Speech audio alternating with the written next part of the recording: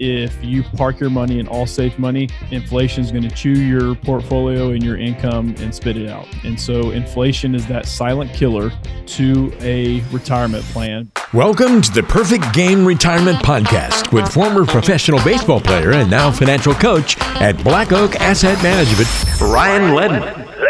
This show will help you make the right financial decisions so you can pitch a perfect game in retirement. Here's the windup and the delivery.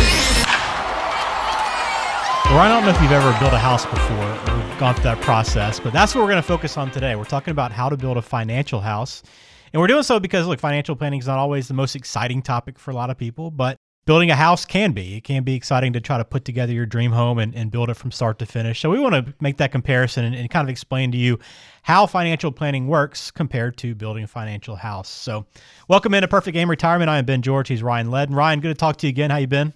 We've been doing well. We've been getting back to as much business as usual, and slowly we continue to meet more and more people in person. Still doing a lot of virtual stuff, but yeah, more and more people are wanting to come in, and some people don't care if we wear a mask. Some do, and that's fine. But I just like seeing people eyeball to eyeball. It's great to get back to that side of the business. Yeah, no question. Have you ever built a house before? Have you ever gone through that construction process or drawn up blueprints or anything like that? Well, that's why this topic definitely, I could really relate to it. Because yes, we just went through this process this last year. So I guess we moved into our house that we built last November. So not quite a year. We're creeping up on that 1 year mark. So yes, the entire previous year. So basically all of 19, part of 18. We've had some land for a few years, and then we started the building process. So it's definitely something I know quite a bit about and don't want to have to do it for a long time. Well, I'm looking forward to getting your perspective on how financial planning is much like constructing a home. And we'll do that today on Perfect Game Retirement. Let me remind you too, you can find us online, blackoakam.com. You can find all the past episodes there, but also Ryan's got his ticking tax time bomb toolkit. It's a retirement rescue toolkit that you can request for free. He'll ship it out to you. All you got to do is put in your information right there on his website. You'll see it on the front page as soon as you log on, blackoakam.com. You can also call their office too if you're looking to set up a meeting or discuss what we're talking about today. Even further, you can do so at 470-508-0508.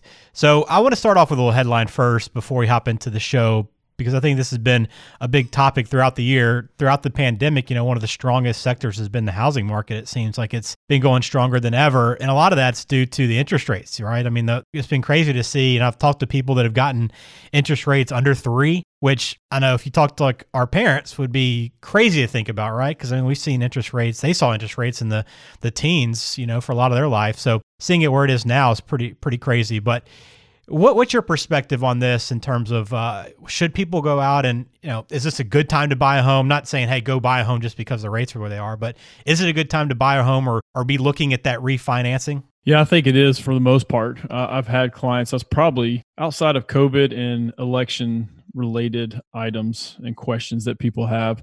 A lot of my clients, this is probably number 3 as far as the most relevant topic and questions that they're asking is refining. So I do think with interest rates, I mean, there's a good and a bad with interest rates being so low. Obviously, with mortgages having interest rates so low, it's great.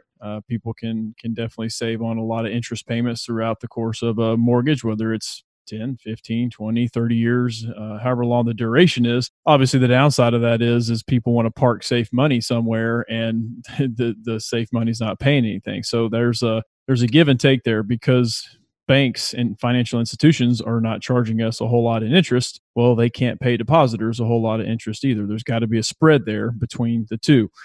And so I have gotten this question, I hear the Fed is dropping the interest rates to 0%. My mortgage rate's going to be 0%. No, it's not how it works at all. So when the Fed talks about things like that and they change interest rates, it does many times affect what the rate that banks will charge us. But that's usually that 0% rates between banks, not between individuals. Banks are going to make money. And so they're going to charge us an interest rate. That being said, like you already mentioned it, I mean, rates are so low. And I just mentioned that we just officially closed on our house last November. and we're actually going to refi our house. We're in the process of refining our house right now because we started in a 30 and rates were around, I think ours is 4.375. And I kind of kept my eye on it, but I just kept thinking, okay, it just still doesn't make sense. And then rates continue to go down below 3. And so we're actually going to refi into a 15 versus a 30. And I really want to urge people to look at that. Not only is your interest rate a good bit lower than a 30, it's crazy on how much interest you pay, less you pay over the long haul of that loan. Now, obviously your mortgage payment's going to go up, but it doesn't double. Like amortization tables do not work like that. And so most people know that, but some people, when I say, hey, ask them what a 15-year looks like based off your monthly payment. What's that look like? Well, I don't want my payment to double. That's not how it works. So ask a lender, ask someone who you know in your area that would run what that mortgage payment would be on a 15-year versus a 30-year. For us, it did increase the monthly payment, but when I look at it, saves us about $260,000 in interest. Whew. Versus a 30 plus is a 15. I'm like, okay, I can pay several $100s more and then end up saving $260,000. So it's definitely worth looking at. It doesn't mean, I did have one client who reached out to a broker and it didn't really make sense for her particular situation, but it is worth inquiring about and asking about for sure. Yeah, we bought our home in December of 18, and that was like almost, if you go back like the last 5 years or so, that's probably almost like the peak. Like as soon as we bought, it started going down. So we refied at the beginning of all this. And I mean, maybe even refied too early. We dropped our rate by more than a point. So obviously we did really well. But, even if we would have waited a couple more months, which you can't time the interest rates like you can't time the market, I'm sure. Mm-hmm. But, you look back on it, it's crazy. But I think of it as like an opportunity for a lot of people, maybe a little bit younger, more closer to our age, Ryan, late 30s, early 40s, that have an opportunity to get in this 15-year mortgage and pay off a house well before retirement. It just seems like such a great opportunity right now for many people. Yeah, and the way I looked at it too, not only because I'm such a math nerd, looking at the amount of interest that I save, but then I look at my kids' situation and their ages, they're 9 and 6, and I'm thinking, wow, if I just pay the exact amount for the next 15 years, obviously they're still going to be in school or beyond. But knowing that if I did pay extra along the way, that may even shorten it even more. So to have a potential house paid off, and while my kids are potentially, maybe in that college age, or if not, maybe a little bit older, or weddings, whatever those big expenses are going to be, and I don't have a mortgage payment. Well, so that's why it was just a no-brainer for me, being 42 years old and thinking, wow, in 15 years in my mid to late 50s, I'm going to have a paid for house. So that's what really nudged me in that direction for sure. But again, definitely worth chasing that rabbit down the hole to see if it makes sense. And then you can do a cost analysis on, the closing costs and all that, how quickly you can recoup that. So there's ways to find out how quickly you can do and how much it makes sense to potentially refi. Yeah, it's not going to make sense for everyone, but you definitely want to sit down and at least have those conversations to see if it makes sense for you and fits within your plan and maybe save you some money in the long run. But definitely a big topic of conversation for Ryan and his clients and quite a bit of people right now. Well, let's transition to our main topic today. It's building a financial house. So as I mentioned, the idea of putting together a financial plan for everybody is not the most exciting. Doesn't sound like the most fun process for many people that aren't math people like yourself, Ryan. But, the idea of building a home sounds like a lot of fun. So let's talk about the similarities between the two. And you're coming off this experience of just getting done with a home not too long ago. So you're fresh with all these topics and can help us really understand this process. So begin with the basic. The most important part of the home is the foundation. If you don't have a foundation, a strong foundation, the rest of the home's not going to be very sturdy. So what would that be for a financial plan? Yeah, and I love this analogy too, because you mentioned it before. Not everybody loves this kind of topic of discussion of creating a retirement plan and using that analogy to a financial house, because most of us have some sort of place that they live in, whether it's a house or townhome or condo, an apartment, but we get the analogy. So yeah, definitely the foundation is the single most important part, because when it comes to an income plan, that's what we know is going to be coming in every single month. So your foundation, if it's not set right, if it's on uneven ground, then you're going to have trouble. And just like if you don't have a good income plan with knowing you got certain amount of fixed income coming in every single month to hopefully, cover those overhead costs, those fixed overhead costs that you're going to have to live, it's going to be more stressful in retirement. And again, going back to my example of us building a house. So where our house is, it's on a slope. So it was a good house to build on for a basement. But on one back side, the builder was like, hey, we got kind of shaky ground on one side. So again, I don't remember the technical terms. And so excuse my ignorance when it comes to this part of the construction process, but they had to drill way down into the ground and put cement down there just to shore up the ground. And so that was, I think it was $1,500. And so it was well worth doing that than having, a cracked foundation and you have to pay even more later. So it's the same thing in retirement. So whether people have pensions, which not many do anymore, obviously outside of government entities, there's just not a lot of private sector pensions. And even the ones that do, a lot of times they give lump sum options. And so maybe that's a way to create more income on your own. So you can do an analysis on a lump sum option versus a private pension to see if it makes sense. But we want to take pensions. We want to take obviously Social Security income. Again, I still have people wanting to argue about Social Security, saying, oh, it's not going to be there. It's not going to be there. To plan like it's not going to be there, I think is a little bit irresponsible. And I've mentioned this before. Okay, if we want to do a reduced amount, I'm okay with that. But still, people who are knocking on the door of retirement now, they're going to get their full benefit. It's going to be people who are younger that may have to pay more of a price, if you will, whether that's in more taxes or less benefit. There's a lot of things they can do to shore up Social Security and kick the can down the road, which the government's really good at doing. So having that foundation, having that income plan, knowing exactly, hey, first of the month hits, I know I got X number of dollars coming in and here's our budget. So you have to have a budget to go with that. So income plan and that foundation is the single most important part to people when they get to retirement. Very good. So you got your income plan in place, your foundation in place. Now it's time to build the walls. You can't have a house without walls built up. So let's talk about the walls and how that fits into a plan. Yeah, so the walls, obviously, metaphorically, they're going up and providing brooms and protection from the outside elements. But the walls are going to go up. That's where we can design things and get maybe creative. And so that's more of our investment plan. And so you need to have an investment plan. Obviously, people's risk is all over the map, depending on how risky or how conservative they want or even need to be. But you need to have something invested, because going back to our previous discussion, as far as the headlines go, safe money is just not paying anything right now. The interest rates are so low.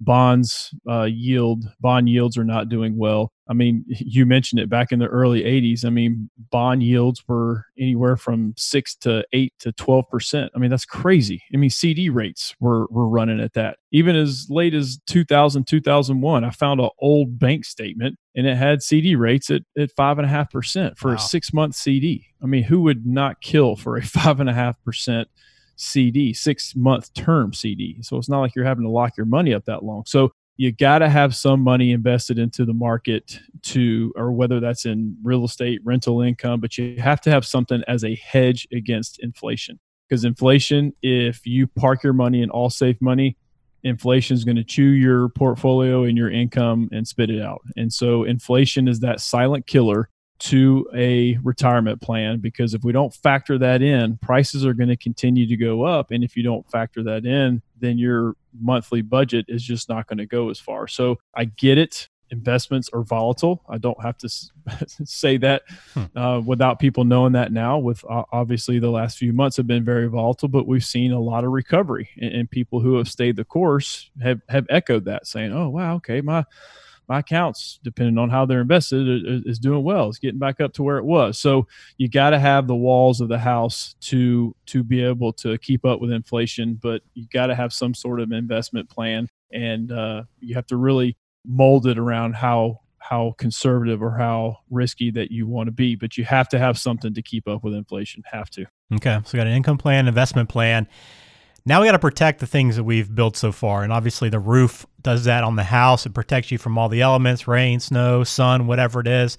So we need something that's going to protect all of our investments and our assets and our portfolio. Talk to me about that. Yeah, I mean, to be a true comprehensive planner, you need to have the discussion on different types of insurance. And for some, the investing side may not be as fun to talk about, but sometimes insurance really puts people to sleep. But you have to have those protections in place, and that covers a broad spectrum of things, whether it's homeowners insurance.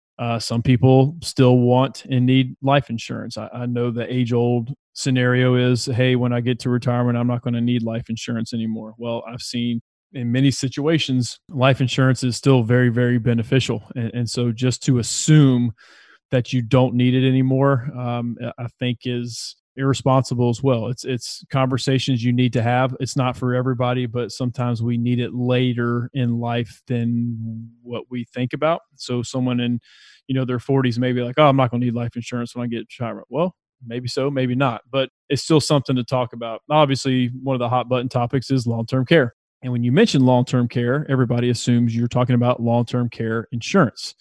Well, that could be one strategy to think about, but okay, are we going to self-insure, which self-insure is kind of an oxymoron if you think about it. But I get the point is, stockpiling cash in case you need some type of care, you or your spouse. And the stats are staggering. They continue to increase depending on the source that you look at. If you're a healthy 65-year-old married couple, there's a very, very good chance that one of you are going to live into your 90s, and even better chance that you're going to need some sort of care. May not mean nursing home, may mean assisted living or in-home care, but those things need to be addressed, because I mentioned inflation's the kind of the silent killer to people's portfolio, but needing some sort of care in retirement, because that continues to go up, even probably double the amount of inflation as far as costs go.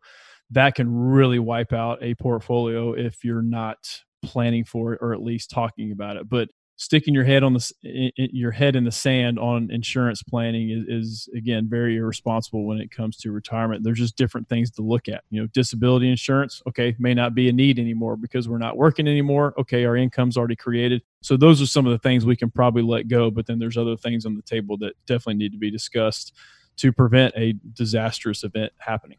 All right, so the last part of the building a home is putting the final touches on it. Putting your stamp on it, your input, your personality into the home. But it's like crown molding, built-in bookshelves, custom-made furniture, that sort of thing. But when it comes to the finishing touches on your financial plan, what are we talking about there? Yeah, I mean, looking at your estate plan is kind of legacy planning, and this is probably of the four components of a financial house or a fiscal house. This is probably, statistically speaking too, this is probably one that's least addressed. Some people think that their situation is very simplistic, is, hey, I have, this IRA and Social Security, and so does my spouse, and that's it. But you still want to address those things, because a full estate plan, it could encompass a lot. And having a conversation with an estate planning attorney, I think, is very, very important.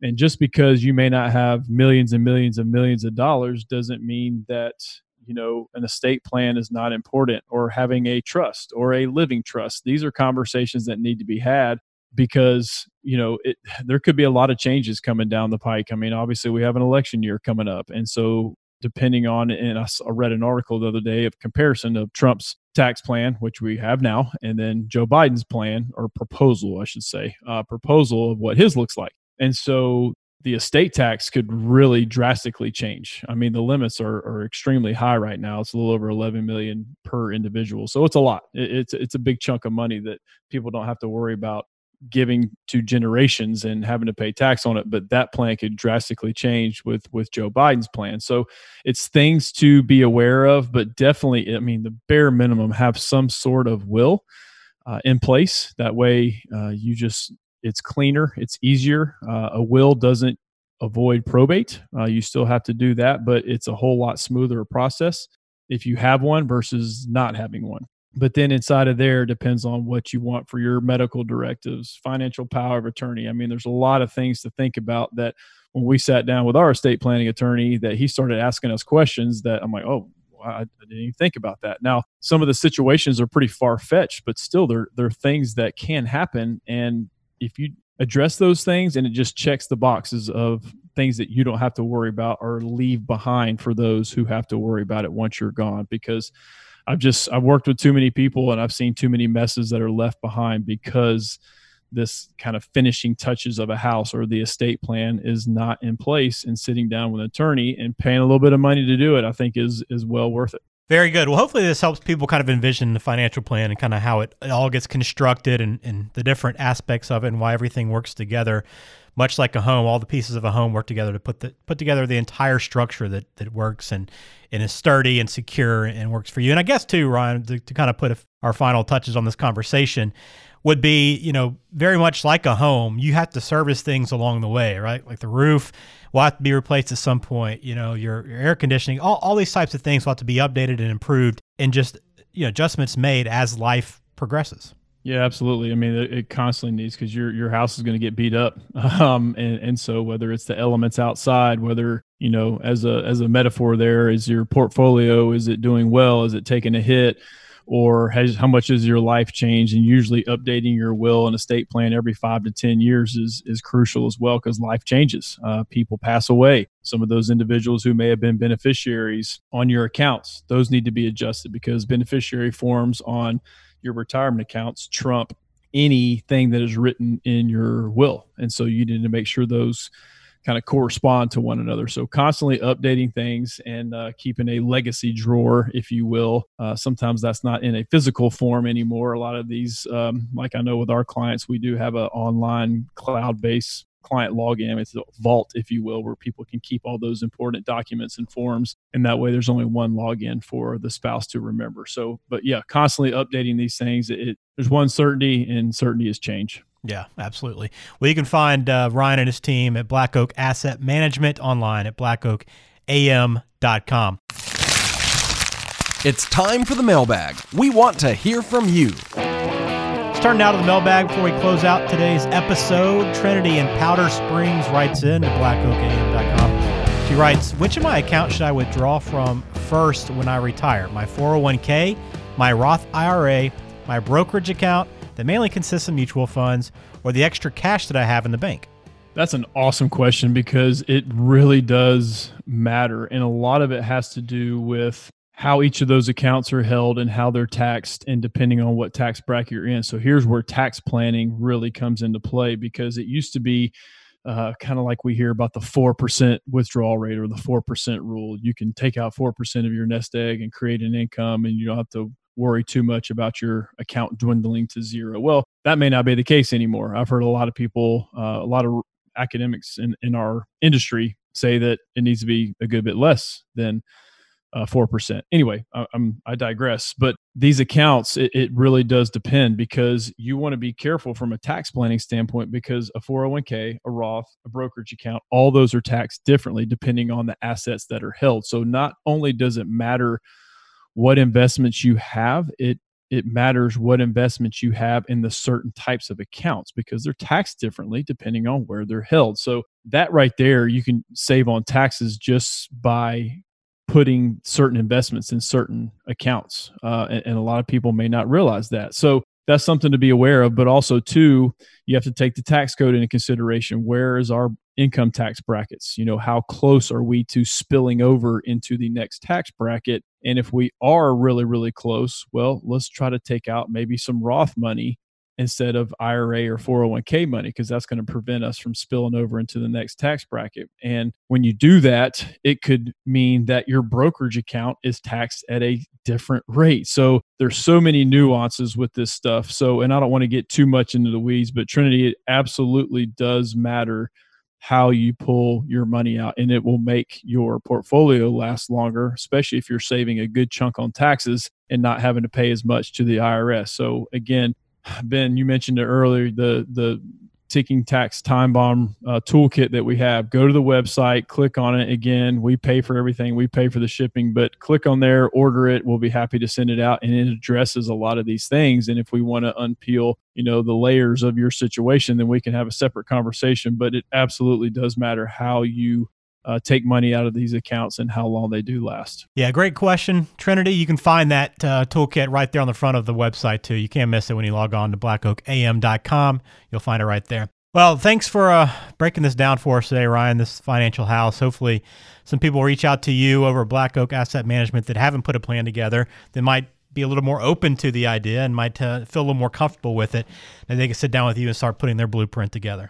Yeah, absolutely. I mean, it's very important, and this topic, rung true to me just because of all that I've gone through with building a house and then refinancing. But keeping this stuff top of mind and having a plan is crucial. New episode coming out in a couple of weeks, so please make sure you subscribe to the podcast and you'll have it delivered right to you.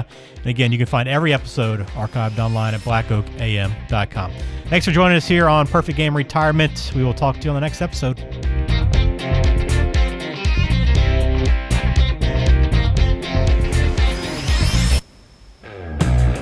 The Perfect Game Retirement Podcast is brought to you by Black Oak Asset Management, serving the greater Atlanta area with offices in Alpharetta, Cartersville, and Macon. The show is available on Spotify, Apple Podcasts, Google Podcasts, and wherever you listen to podcasts. Subscribe to the show on your favorite app today and never miss an episode. Just search for Perfect Game Retirement to find us. You can also visit blackoakam.com to listen to past episodes, to contact Ryan Ledden, and to learn more about how to pitch a perfect game in retirement. Information provided is for informational purposes only and does not constitute tax, investment, or legal advice. Please consult with a qualified professional before taking any action. Securities and registered investment advisory services offered through Silver Oak Securities, Inc., member FINRA SIPC. Black Oak Asset Management and Silver Oak Securities, Inc. are not affiliated.